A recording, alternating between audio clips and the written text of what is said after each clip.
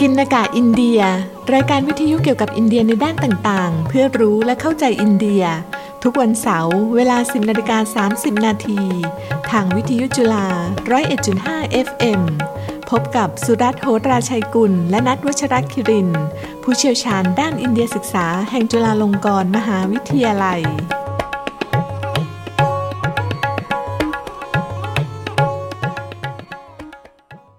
สวัสดีครับท่านผู้ฟังพบกับรายการปกิณกะอินเดียสำหรับวันเสาร์ที่6มกราคมพุทธศักราช2567หัวข้อในวันนี้คือจอมพลแซมมาเนกชอวีรบุรุษแห่งสงครามอินเดียปากีสถานปีคริสตศักราช1971ผมสุรัตน์ โหราชัยกุล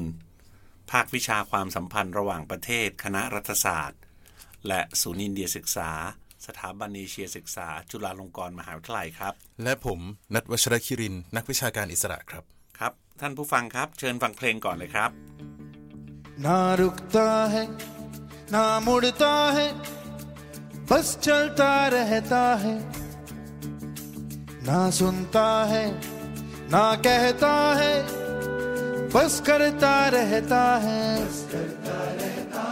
पूछेगा इतिहास कभी क्या बंदा है ये रब का बंदा है ये सबका बंदा है ये रब का बंदा है ये सबका बंदा है ये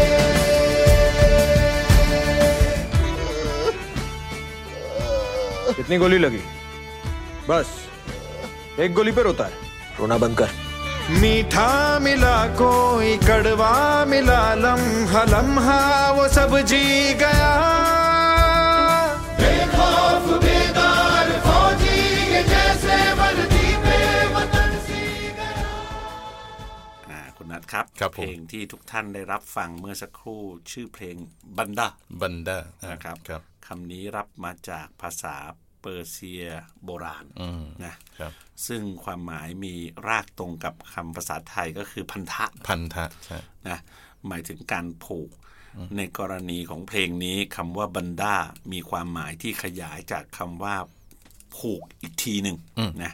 คือหมายถึงทาสหรือผู้รับใช้นะปัจจุบันแม้ว่าคำนี้จะถูกใช้ในความหมายกว้างขึ้นมากเลยทีเดียวนะครับคือก็หมายถึงผู้ชายทั่วๆไปอ่ะนะก็คล้ายกับคำว่าอาดมีนะหรือปุรุชก็คือบุรุษนั่นแหละนะครับนะแต่ในเพลงนี้ใช้ตามความหมายทั้งเก่าและใหม่ผสมกันดังในเนื้อเพลงที่ว่านะครับปูเชกาอิติฮาสกบีक्या बंदा है ये रब का बंदा है येซับกับบันดาเฮเยถ้าแปลเป็นภาษาไทยก็คือประวัติศาสตร์จะถามว่าเขาคือคนเช่นไรนะเขาคือคนของพระเจ้าเขาคือคนของมวลชน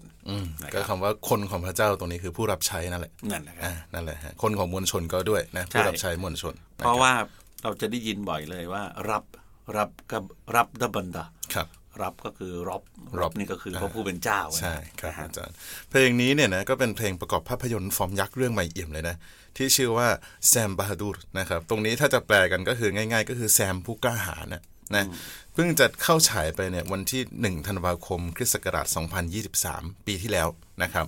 ภาพยนตร์เรื่องดังกล่าวเนี่ยถ่ายทอดเรื่องราวของจอมพลแซมมาเนกชอนะครับซึ่งภาษาอังกฤษเนี่ยก็คือฟิลมาร์ชัลนะครับแซมมาเนกชอนะครับซึ่งเราเนี่ยกำลังจะเล่าชีวประวัติของเขาให้ฟังในวันนี้นะครับเรื่องนี้กำกับโดยผู้กำกับหญิงมีชื่อนะครับคือเมกนากูซานะแล้วก็นำแสดงโดยวิกกี้กอเชลนะครับผู้ที่ได้รับบทจอมพลแซมได้อย่างดุดันสง่างามน่าเกรงขามเลยนะภาพยนตร์เรื่องแซมบาฮาดูรเนี่ยถือว่าประสบความสำเร็จมากอีกเรื่องหนึ่งเลยนะครับลงทุนไป550ล้านรูปีจนถึงทุกวันนี้ผ่านมาเดือนกว่าๆเนี่ยรายได้ทั่วโลกเนี่ยอยู่เกือบ 1,200 ล้านรูปีละนี่น่าจะเป็นธุรกิจที่ดีมากธุรกิจหนึ่งนะโอ้โหยิ่งกว่าเบิ้ลเลยนะครับนะแต่แน่นอนย่อมมีความเสี่ยงเพราะหลายเรื่องที่ลงทุนไปเยอะแล้วก็ไม่ทำเงินก็มีนะครับนะคุณนัทก่อนจะเข้าเนื้อหาหลักของรายการเนี่ยตามธรรมเนียมปฏิบัติของเราก็คือข ขอใช้โอกาสนี้แหละนะตอนออกอากาศเป็นตอนแรกของปีทุกปีนะครับซึ่งปีนี้ก็คือปีพุทธศักราช 2567 เนี่ยก็ใครเราทั้งสองคนก็ใกล้กล่าวสวัสดีปีใหม่ต่อผู้ฟังทุกท่านนะครับพร้อมกันนี้เราทั้งสองขออวยพรให้ทุกท่านเนี่ยประสบความสุขและความเจริญก้าวหน้าปราศจากอุปสรรคตลอดทั้งปีนี้และตลอดไปนะครับสำหรับปีพุทธศักราช 2567 หรือปีคริสตศักราช 2024 เนี่ยต้องนับว่าเป็นปีที่น่าจับตามองสำหรับอินเดียนะคุณนัทใช่เพราะอินเดียได้ตั้งเป้าทางเศรษฐกิจไว้หลายข้อสำคัญที่สุดคืออาจจะแซงเยอรมนีขึ้นมาเป็นประเทศที่เศรษฐกิจใหญ่ที่สุดอันดับ4ของโลกเพราะครั้งก่อนปีก่อนเราเคยพูดไปแล้วขึ้นมาเป็นอันดับ5แซงสหราชอาณาจักรตอนนี้อาจจะแซงเยอรมนีนะครับซึ่งเร็วกว่าที่นักเศรษฐศาสตร์หลายคนคาดการไว้นะในขณะที่ผลผลิตทางเกษตรกรรมของอินเดียเนี่ยก็กำลังเพิ่มขึ้นเป็นกว่า700 ล้านตัน700 ล้านตันนะครับการเลือกตั้งทั่วไปของอินเดียก็กำลังจะเกิดขึ้นในเดือนเมษายนถึงพฤษภาคมนะครับผมและอีกข้อสำคัญที่น่าจะเกิดขึ้นคืออาจจะมีการเจรจากับปากีสถานว่าด้วยประเด็นมลรัฐจัมมูและแคชเมียร์นะครับผมนะซึ่งจริงๆเราก็อ่านได้ทั้งเป็นชัมมูแล้วก็กัสมีระนะครับผมนะครับซึ่งเป็นชนวนสงครามระหว่างทั้งสองชาติมาอย่างยาวนานนะใช่ครับและแน่นอนเกี่ยวข้องกับหัวข้อของเราในวันนี้ด้วยแหละนะครับใช่ครับก็เนื้อหาหลักวันนี้เนี่ย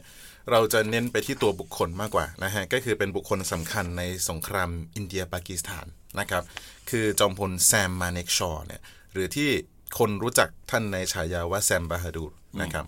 เป็นผู้นำกองทัพอินเดียเนี่ยในสงครามระหว่างอินเดียกับปากีสถานเนี่ยในปีคริสต์ศักราช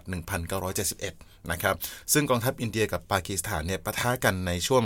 สงครามปลดแอกบังกลาเทศนะณพื้นที่ซึ่งณขณะนั้นเนี่ยยังเป็นปากีสถานตะวันออกครับจอมพลมาเนกชอเนี่ยคุณนัทไม่เพียงแต่เป็นแม่ทัพในสงครามครั้งนั้นนะครับเขายังเป็นทหารในกองทัพอินเดียคนแรกที่ได้รับการแต่งตั้งยศถึงขั้นจอมพลนะฟิลด์มาร์แชลนี่อินเดียหายากนะครับผมนะครับซึ่งเป็นยศทหารขั้นสูงสุดเท่าที่เป็นไปได้แล้วนะครับมาเนกชอรับราชการทหารยาวนานถึง4 ทศวรรษนะเริ่มตั้งแต่สมัยสงครามโลกครั้งที่2และผ่านสงครามใหญ่มา5 ครั้งนะจากนี้ไปเนี่ยขอให้คุณนัทช่วยแนะนำประวัติชีวิตของเขาโดยสังเขปนะครับครับผมทีนี้ชื่อเต็มของเขานะครับยาวนิดนึงอันนี้ตามธรรมเนียมครอบครัวก็คือชื่อแซมฮอมุสยีเฟรมจีจัมเซจีมาเนกชอนะครับก็มาจากชื่อญาติชื่ออะไรมารวมๆกันนะครับเกิดเมื่อวันที่3 เมษายนคริสต์ศักราช 1914 ณ เมืองอมริตสะแคว้นปัญจาบนะครับในช่วงที่อินเดียเนี่ยก่อนได้รับเอกราชซึ่งตอนนั้นเราต้องเรียกว่าแคว้นนะฮะไม่ใช่มลรัฐนะครับบิดาของเขาเนี่ยชื่อว่าฮอมิสมาเนกชอเป็นแพทย์นะแล้วก็มารดาชื่อว่าฮิลลานามสกุลเดิมก็คือเมตา2 คนเนี่ยเป็นชาวปาซีทั้งคู่ครับเพราะว่ามีคำว่าจัมเชดจีมีคำว่าเมตานี่ก็เริ่มเดากันออกได้เยอะละนะครับคุณนัทในปีคริสตศักราช 1903 เนี่ย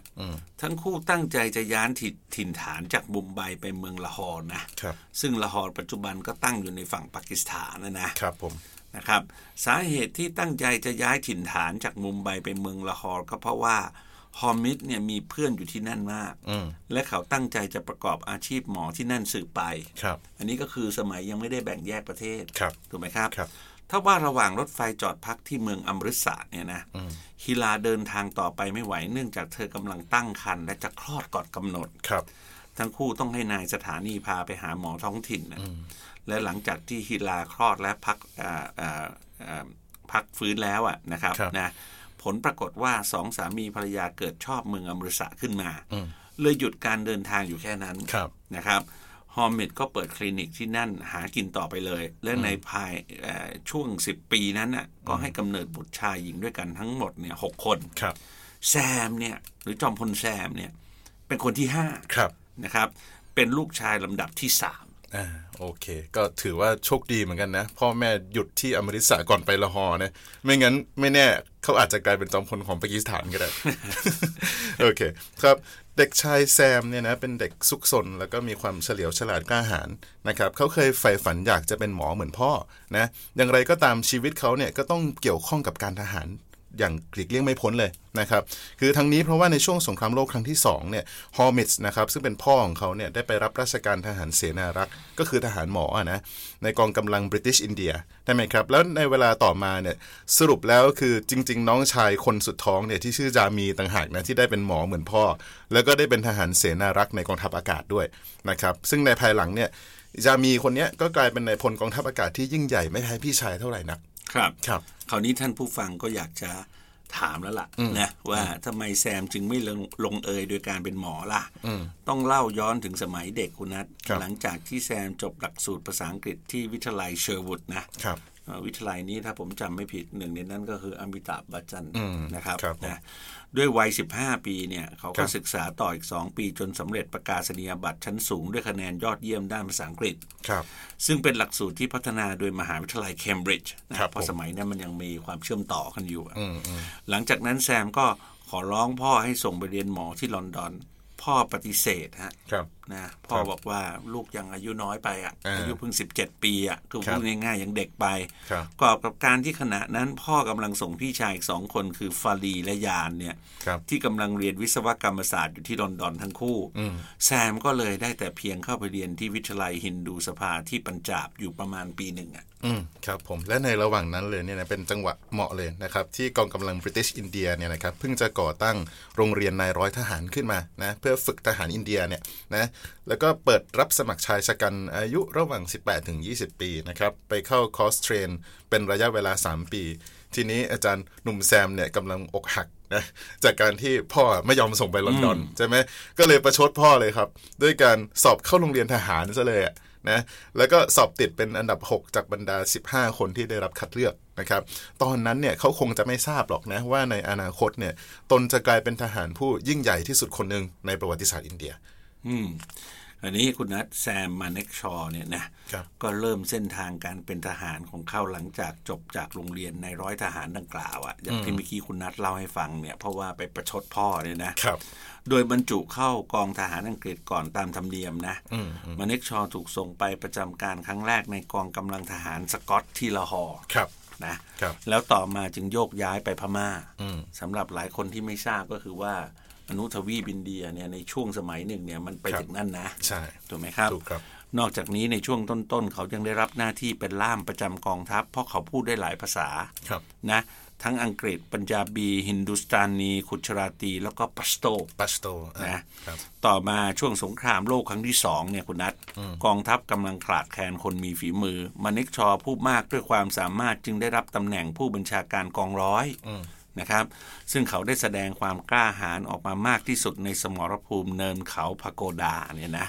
ที่ซึ่งกองกำลังบริติชของอินเดียปะทะกับกองกำลังจักรวรรดิญี่ปุ่นใช่ซึ่งเหตุการณ์ในตอนนั้นเนี่ยนะมาเนกชอเนี่ยกล้าหาญมากนะนำกองกำลังเข้ายึดเนินเขาพาโกดาเนี่ยซึ่งกว่าจะยึดได้เนี่ยปรากฏว่าทหารได้บังคับเขาก็ตายไปเกือบครึ่งแล้วนะครับทีนี้พอยึดเนินได้เนี่ยทันทีนั้นเนี่ยปรากฏว่ามาเนกชอเนี่ยเขาถูกปืนกลยิงเขาที่หน้าท้องถึง7 นัดอาการสาหัสเป็นตายเท่ากันนะครับเขาถูกเพื่อนทหารแบกออกมาเป็นระยะทางถึง14 ไมล์จากสมรภูมินะครับซึ่งตอนนั้นเนี่ยพอไปถึงมือหมอเนี่ยหมอแทบจะไม่รักษาอยู่แล้วนะเพราะว่าอาการสาหัสมากคือกระสุนทั้ง7 นัดเนี่ยนะครับเข้าที่สำคัญทั้งนั้นเลยนะครับแต่ในที่สุดเนี่ยเพื่อนทหารก็บีบบังคับให้หมอช่วยรักษานะครับคือไม่ได้จะปล่อยให้ตายต่อหน้าเนี่ยไม่ได้นะก็เลยผ่ากระสุนทั้ง7 นัดเนี่ยออกมาจากปอดจากตับจากไตเนี่ยนะครับแล้วก็ยังตัดลำไส้เล็กบางส่วนออกไปด้วยนะก็กลายเป็นว่าเครื่องในเขาก็คงไม่สมบูรณ์ตั้งแต่นั้นเป็นต้นไปนะฮะแล้วก็มาเนกชอเนี่ยเขาก็ยังคงมีอารมณ์ขันนะแม้จะอยู่ในสภาพร่อแร่นะแล้วเขาก็รอดชีวิตมาได้นะครับและนับจากนั้นเป็นต้นมาเนี่ยระหว่างช่วงปลายสงครามโลกแล้วก็หลังสิ้นสุดสงครามโลกนะครับเขาก็สร้างผลงานอีกเยอะเลยนะครับก็ได้รับแต่งตั้งยศสูงขึ้นตามลำดับแล้วก็ถูกส่งไปอบรมเพิ่มเติมด้วยครับระหว่างการแบ่งแยกประเทศอินเดียกับปากีสถานในปีคริสตศักราช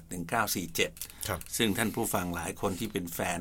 รายการของเราคงทราบแล้วว่านี่คือปีที่สำคัญมากเลยเนี่ยนะครับนะมาเนกชอก็ถูกย้ายไปอยู่กองพันทหารกุรขานนะอันนี้ก็เป็นทหารราบนะฮะกุรขานซึ่งเป็นพูดง่ายๆว่าเป็นกองกำลังที่น่าเกรงขามมากแล้วก็จะมีชาวเนปาลด้วยอะไรด้วยเนี่ยนะแต่กองพันนี้ท ถ้าชื่อเต็มจริงๆก็น่าจะเป็นกองพันทหารราบกุรขาที่8นะเป็นกองที่8ใช่ซึ่งเขาได้รับแต่งตั้งเป็นผู้บังคับกองพันสู้รบในแคว้นกัสมีระอย่างกล้าหาญนะได้รับความดีความชอบและเลื่อนยศรายละเอียดการรับราชการทหารของมาเนกชอเนี่ยยังมีมากมายนะคุณนัทแต่จะขอข้ามช่วงสงครามย่อยๆเหล่านี้ไปเพราะว่ารายการเรามันมีเวลาจำกัดอยากจะเน้นไปที่1971นะครับพูดง่ายๆก็คือว่าเขาเนี่ยมีส่วนร่วมในสงครามกับปากีสถานในปี1965ด้วยแล้วก็ถึงครั้งสำคัญที่สุดก็คือ1971เนี่ยถูกไหมครับนะที่ปากีสถานตะวันออกซึ่งเดี๋ยวไม่นานนักเนี่ยหลังจากนั้นเนี่ยก็จะปลดแอกจากความเป็นปากีสถานตะวันออกมาเป็นรัฐชาติใหม่เลยชื่อว่าบังคลาเทศนะครับนะสงครามครั้งนี้เนี่ยคุณนัทเป็นครั้งที่สร้างชื่อเสียงให้เขามากที่สุดเลยนะดังนั้นจะขอเล่าให้ฟังสักเล็กน้อยตรงนี้นะคุณนัทเริ่มก่อนเลยดีครับครับก็สงครามครั้งนี้เนี่ยนะครับของอินเดียปากีสถานปี1971เนี่ยนะปะทุขึ้นจากสงครามปลดปล่อยบังกลาเทศนะครับซึ่งเป็นความขัดแย้งระหว่างปากีสถานตะวันตกซึ่งมีอำนาจเหนือกว่านะฮะกับปากีสถานตะวันออกซึ่งจริงๆแล้วเนี่ยมีคนเยอะกว่านะครับซึ่งในปี1970เนี่ยมันเริ่มต้นฮะก็คือว่าชาวปากีสถานตะวันออกเนี่ยเริ่มเรียกร้องขอเป็นรัฐเอกราชทั้งนี้เพราะจริงๆแล้วคือการปกครองของปากีสถานตะวันตกนี้ค่อนข้างจะกดขี่นะครับแต่รัฐบาลปากีสถานเนี่ยไม่ยอมปล่อยครับครับพอเดือนมีนาคมปี1971เนี่ยคุณนัทกองทัพปากีสถานได้ดำเนินการรุนแรงเพื่อควบคุมกลุ่มแบ่งแยกดินแดนนะครับซึ่งรวมถึงทหารและตำรวจปากีสถานตะวันออกจำนวนมากเนี่ยทำให้มีผู้เสียชีวิตหลายพันคนและผู้ลี้ภัยกับ10 ล้านคนหลบหนีไปยังมลรัฐเบงกอลตะวันตกของอินเดียที่อยู่ติดกันนะครับในเดือนเมษายนเนี่ยนะอินเดียจึงตัดสินใจให้ความช่วยเหลือในการก่อตั้งประเทศใหม่ที่ชื่อว่าบังคลาเทศนะคุณนัทครับผมซึ่งตอนนั้นเนี่ยนะอาจารย์ก็เป็นสมัยการบริหารประเทศของนายกรัฐมนตรีอินทิราคันธีนั่นเองใช่ไหมฮะเราเล่าถึงหลายตอนนะครับในระหว่างการประชุมเนี่ยเธอก็ถามนายพลมาเนกชอตอนนั้นก็คงเป็นพลเอกใช่ไหมฮะเป็น general ใช่ไหมครับบอกว่าเนี่ยพร้อมออกศึกกับปากีสถานหรือเปล่ามาเนกชอก็บอกว่ายังไม่พร้อมนะฮะมีหลายอย่างเลยนะครับเช่นกองกำลังจำนวนมากเนี่ยยังประจำอยู่ที่อื่นนะครับแล้วก็เป็นช่วงเวลาที่เป็นฤดูมรสุมด้วยนะฮะตรงแถบหิมาลัยเนี่ยชอบมีน้ำท่วมเป็นต้นนะครับหลังการประชุมเนี่ยมาเนกชอก็ปรารภว่าจะลาออกแล้วนะฮะเพราะว่าความไม่สะดวกใจหลายประการตรงเนี้ยคืออินทิราอาจจะพยายามอยากจะให้เขาออกสงครามเร็วๆนะแต่อินทิราเนี่ยไม่ยอมก็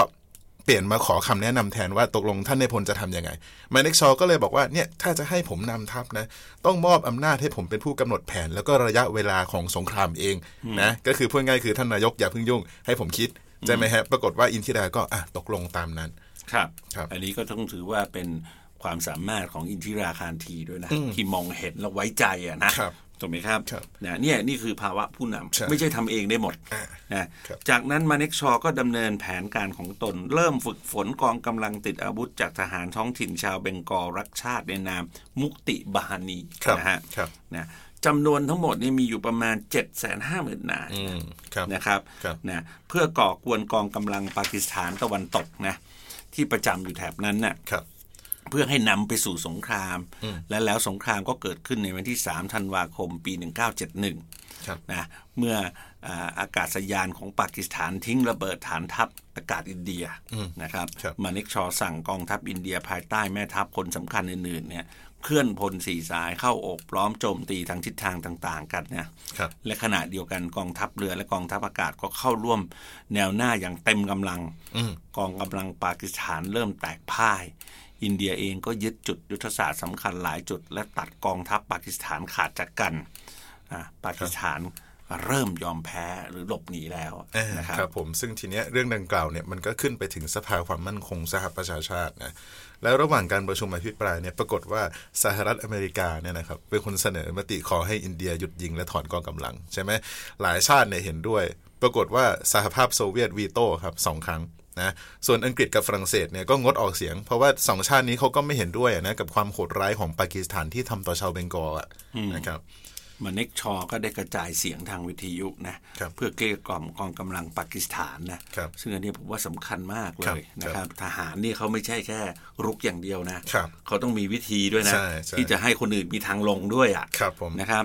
นำโดยนายพลราวฟาร์มันอาลีเนี่ยแล้วก็นายพลอามีรอับดุลละขานนียาชีโดยรับรองว่าหากปากีสถานยอมแพ้จะได้รับการปฏิบัติอย่างมีเกียรติโดยอินเดียเลยนะในขณะเดียวกันการต่อต้านอินเดียไม่เป็นประโยชน์ใดๆการกระจายเสียงของมาเนกชอส่งผลต่อขวัญกำลังใจของกองทัพปากีสถานมากนะวันที่11ธันวาคมนายพลอาลีส่งข่าวถึงสหประชาชาติเพื่อขอหยุดยิงแต่ประธานาธิบดียายาข่านเนี่ยนะในสมัยนั้นก็คือประธานาธิบดีของฝั่งปากีสถานตะวันตกอ่ะนะครับนะก็คือคุมทั้งปากีสถานตะวันออกด้วยเนี่ยท่านก็ยังคงดื้อดึงไม่อนุมัติสงครามไม่อนุมัตินะสงครามจึงดำเนินต่อมาอีกจนถึงวันที่15ธันวาคมนะครับยายาข่านจึงตัดสินใจยุติสงครามเพื่อรักษาชีวิตทหารแล้วครับผมทีนี้หลังจากการเจรจาผ่านสหประชาชาติเป็นตัวกลางนะมาเนกชอเนี่ยก็ยื่นคำขาดเลยครับขอให้ปากีสถานยอมแพ้ภายในวันที่16ธันวาคมนะครับนายพลนีอาซีนะครับเซ็นสัญญายอมจำนนอย่างเป็นทางการเลยครับแล้วก็ทหารปากีสถานเนี่ยตกเป็นเฉลยศึก 94,000 นายนะครับและปากีสถานตะวันออกเนี่ยถูกปลดปล่อยเป็นเอกราชในนามประเทศใหม่ว่าบังกลาเทศนั่นเองครับจากผลงานครั้งนี้เองเนี่ยคุณนัทนายกรัฐมนตรีอินทิราคารทีจึงได้ตัดสินใจเลื่อนยศมาเนกชอจากพลเอกให้เป็นจอมพลนะนี่เป็นจอมพลคนแรกนะและคงจะได้คุมทั้ง3เหล่าทัพไปแล้วหากไม่ถูกทัดทานจากกองทัพเรือและกองทัพอากาศเสียก่อนนะครับเพราะทั้ง2กองทัพเกรงว่ามาเนกชอจะมีอคติเนื่องจากมาจากกองทัพบกนะครับอย่างไรก็ตามมาเนกชอคือทหารอินเดียคนแรกนะครับดังที่เมื่อกี้เราได้กล่าวไปแล้วก็คือที่ได้รับยศจอมพลนะประดับยศในวันที่1มกราคมปีคริสตศักราช1973ถูกไหมครับวันนี้ก็กี่ปีแล้วฮะคุณนัทก็ประมาณ50 ปีละถูกไหมครับนะใช่ไหมฮะซึ่งก่อนหน้านั้นเนี่ยไม่นานเขาก็ได้รับรางวัลปัทมวิภูสันนะอันนี้ก็เป็นอิสริยาภรณ์นะของอินเดียนะจากประธานาธิบดีอินเดียด้วยครับผมแล้วก็หลังจากเป็นจอมพลเพียง2 สัปดาห์เนี่ยท่านก็ปลดประจำการรับเบี้ยบำนาญไปนะแล้วก็สิ้นสุดการรับราชการทหารกว่า40 ปีของท่านนะครับได้กลับมาใช้ชีวิตครอบครัวอย่างสงบสุขในมลรัฐทมิลนาดูนะครับกับภรรยาที่ชื่อว่าซิลูซึ่งคนเนี้ยแต่งงานแล้วก็อยู่ร่วมทุกข์ร่วมสุขกันมาตั้งแต่ปี1939แล้วนะครับมีลูกสาวด้วยกัน2 คนคือเชอรี่กับมายาต่อมาเนี่ยเชอรี่แต่งงานลูกสาวอีกคนนึงชื่อบรันดีนะครับอันนี้ก็รู้สึกจะเป็นการตั้งให้ล้อกับชื่อแม่นะส่วนมายาเนี่ยแต่งงานได้ลูกชาย2 คนครับก็คือราอูแซมแล้วก็จาฮันแซมก็เอาคำว่าแซมมาจากท่านแซมมาเนกชอนี่แหละมาเนกชอได้รับการแต่งตั้งเป็นกรรมการหรือที่ปรึกษาในหลายบริษัทคุณนัทแต่ในที่สุดเขาก็ถึงเวลาอำลาจากโลกเขาถึงแก่กรรมจากอาการปอดบวมแทรกซ้อนในวันที่27มิถุนายนปี2008นะครับสิริอายุ94 ปี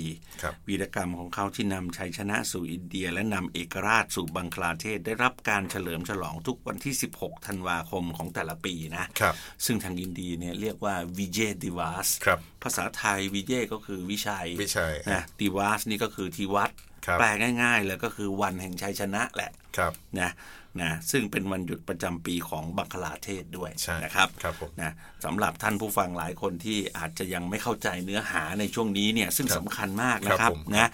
ก็สามารถอ่านบทความของผมก็ได้เพิ่งตีไปเรื่องของเฮนนากินซินเจอร์ในความทรงจำของอินเดียหรือเรื่องของหญิงเหล็กอินทิราคารทีเนี่ยนะครับเพราะว่าเรื่องนี้สำคัญมากนะครับสงครามครั้งนี้บ่งบอกอย่างชัดเจนเลยนะครับว่าผลประโยชน์แห่งชาตินั้นอยู่เหนืออุดมการณ์นะครับมีเรื่องของความเป็นภาษานะไม่ใช่อยู่ๆไปเหมาว่ามุสลิมจะต้องเหมือนกันหมดไม่ใช่ทางบังคลาเทศเขายังยึดอยู่ว่าเขามีภาษาเบงกอลีไม่ใช่ภาษาอูรดูโอ้โหมันมีเรื่องเยอะมากจากสงครามครั้งนี้นะสำหรับบทเรียนทางวิชาการหลายแขนงวิทยาเลยก็ว่าได้เสียดายจังเลยนะครับวันนี้เวลาของเราจบลงเพียงแค่นี้เราทั้งสองต้องขอลาไปก่อนนะครับสวัสดีครับสวัสดีครับ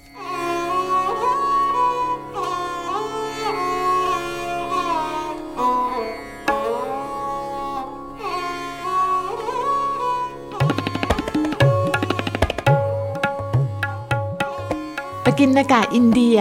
รายการวิทยุเกี่ยวกับอินเดียในด้านต่างๆเพื่อรู้และเข้าใจอินเดียทุ ทุกวันเสาร์เวลา 10:30 นาทีทางวิทยุจุฬา 101.5 FM